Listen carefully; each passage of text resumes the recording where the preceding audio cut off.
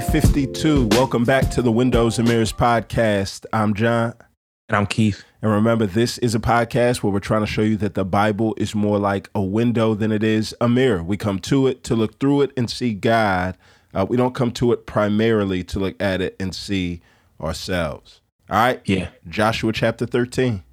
Yeah. Joshua 13. All right. So remember, in order to know what you're doing, you must know where you are, right? So remember our 4 words, right? Based on the Hebrew words that are used in these sections: cross, take, divide, serve, right? 1 through 5 is about preparing to cross into the land and actually crossing into the land. And then 6 through 12 was about the conquering, the taking, the war that was taking place there. And then the third section was 13 to 21, which is about dividing. And then 22 to 24 is going to be serving. And so that's where we are, right? Like they're dividing the land here, right? And so you're going to see Joshua kind of doing that. And what's crazy is God is like, you getting old, my guy, right? Time about to be up, man, and God is, Joshua has acted as this new Moses, bro. And you see like the promises of God just being fulfilled for his people. And again, like we always say, bro, like different people, but the same mission, right? Right. And what's dope is that God's promises don't die when we do. Yeah. Right. And so we just see the promises of God being fulfilled here in Joshua chapter 30. Yeah. So I love the fact that Moses, his name is brought back up, right? God saying, yo, I promised it to Moses, right? His name is brought up through here. And it's a reminder, God made a promise to a previous generation that God is fulfilling in this one, right? Mm-hmm. So you do see that gap, that distance, that time, not just generationally, but Joshua and Caleb, the 2 spies that were like, oh, listen, I'm telling y'all don't back down. God can do this, right? The other 10 are gone. Joshua and Caleb in their old age, though, God's like, yo, I've still got some work for you to do, or not work for you to do. God says this, look, Joshua, I'm going to drive them out. You divide the land, right? And so it's God saying, no, listen, I'm keeping my promise. You can enjoy, and rest under the shade of the oak tree of my promise.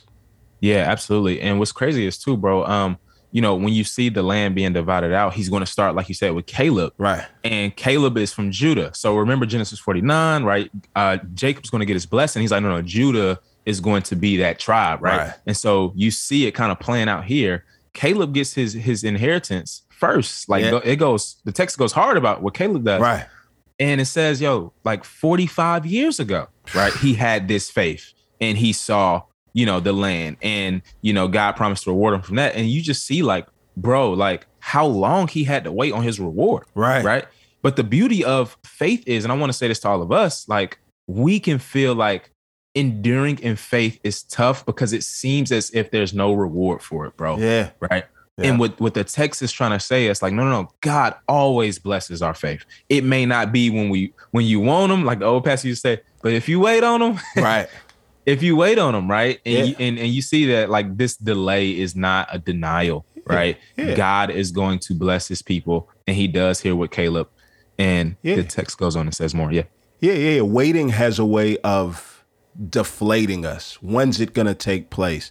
I had a lot of energy in year 1, but now year 2, year 3, and it just has a way of deflating us. But what faith does is it reinflates us, right? Yeah, so Caleb is 85 years old, so he should be emotionally and physically withered. But instead, at the end of 45 years, instead of being deflated, he's inflated. Man got his chest out saying, yo, I know I'm old, but I'm ready to go and take it, right? And that's what faith does. Faith inflates us, right? Where waiting would have a tendency to deflate us, and it gives us the vigor and the strength to continue to walk in the promises of God for us. Yep, absolutely. And so, you see Caleb and then Judah, right? They get the most land, right? And so it's going to like spend all of this time in 15. And I know it can seem kind of like repeated and just like, oh, like same thing over and over and over. I get it, right? But what's interesting, bro, and the Bible is so subtle. At the end of 15, it has this like nugget for us, right? So it's going to say, but the descendants of Judah could not drive out the Jebusites who lived in Jerusalem. Right. So the Jebusites still live in Jerusalem among the descendants of Judah today. And so that's the end of 15. Why is that important? The text is so good, bro. The land will not have rest ultimately in this time until the end of David, bro. Right. So what the text is saying is that even as faithful as Joshua was, right? We don't really see no falls with him like that. He ultimately needed somebody greater, this Davidic king, to come and really give the land rest. Right. You go to David. Right. David comes. We know he was tough, but he messed up too, right? Right. In fact, after David, he dies. Solomon gets the or God makes his promises to him for the son to come and all this stuff. And he says, yo, this son is going to build my house. Guess where he's going to build it at? Yeah. Jerusalem. Right. This place where Joshua couldn't get it done. Right. Well, guess what? He builds the house. History goes on for a few hundred years. Guess what? They get kicked out the land. Right. They couldn't do it. Right. Right. So the text is trying to cultivate our palate, if you will, bro, right, for this future Davidic king. And you know what he's going to do? Right. He's going to come to Jerusalem. Yep. He's going to be killed by the cats in Jerusalem. Right. And guess what? He's going to tell his disciples, no. Go back to Jerusalem. Right. Wait for the Father's promise. The Spirit comes down in Jerusalem. And you know what? He don't build no earthly temple. Right. He builds a spiritual one. Right. And you see from there, the promises and the blessings of God are going to come out in this very same place. Right. Right. That the other his ancestors couldn't get it done at. Right. But you see, Jesus is gonna get it done there. That's and guess what?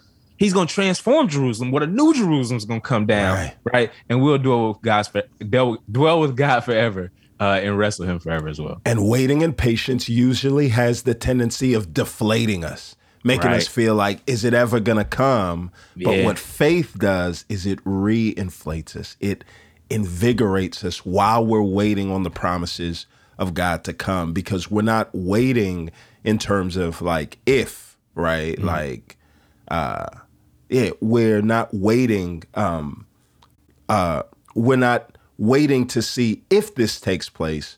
We're waiting on when, right? So just like them, when God said, no, listen, today y'all are going to possess the land that I gave you, that what God says is like, no, listen. We already bought the house. We closed on it. You have the keys. Moving day was just a long way away from closing day, right? With the Lord Jesus, right? As he's defeated sin and death once and for all, what Jesus said, no. A new age is done. I've bought this house that is the earth. Right. I'm in a renovation project. Moving day is just a little ways away from closing day. The house has been closed. It's done. So already start to dream and think and plan, and you can wait in confidence. Your waiting doesn't have to deflate you. Yeah, absolutely. Yeah. The coming and work of Jesus is proof that the promises of God don't fail. Right. And we see that here the promises of God didn't fail. He gave them the land. Right. The very thing he said he was going to do. And so we can have confidence that the future promises of God will not fail for us as well. Amen. Yeah. Let's pray. Father, we pray that you would give us faith to wait as those with hope, Lord, that our waiting wouldn't cause our energy to wane.